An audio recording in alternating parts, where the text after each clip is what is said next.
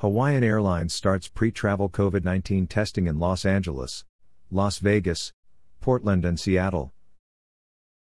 Hawaiian Airlines today announced it is offering drive-through and walk-up COVID-19 pre-flight tests for its guests traveling to the islands from Los Angeles, Las Vegas, Portland and Seattle. Guests who test within 72 hours of their flight and receive a negative result prior to departure will be exempt from the state of Hawaii quarantine.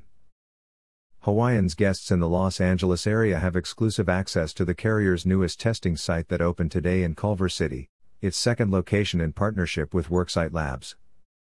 Hawaiian began offering the $90 shallow nasal swab tests, with results provided within 36 hours, last month near San Francisco International Airport. It will open its third site tomorrow across from the Main Street Hotel in Las Vegas.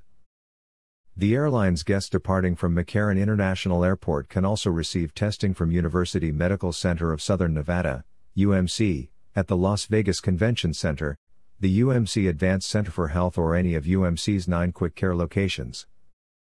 Meanwhile, Hawaiian has joined with US Biotech to offer nasal swab and saliva tests in Portland and 3 Seattle locations, including Shoreline, Redmond and Tacoma.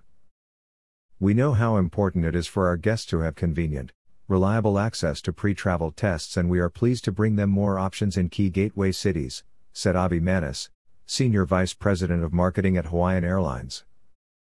Our dedicated testing locations guarantee guests will receive results within 36 hours of being tested, so they can meet the state's requirements and focus on enjoying safe travel. In addition to its growing network of testing sites, Hawaiian also offers travelers anywhere in the United States a mail-in test option through Vault Health.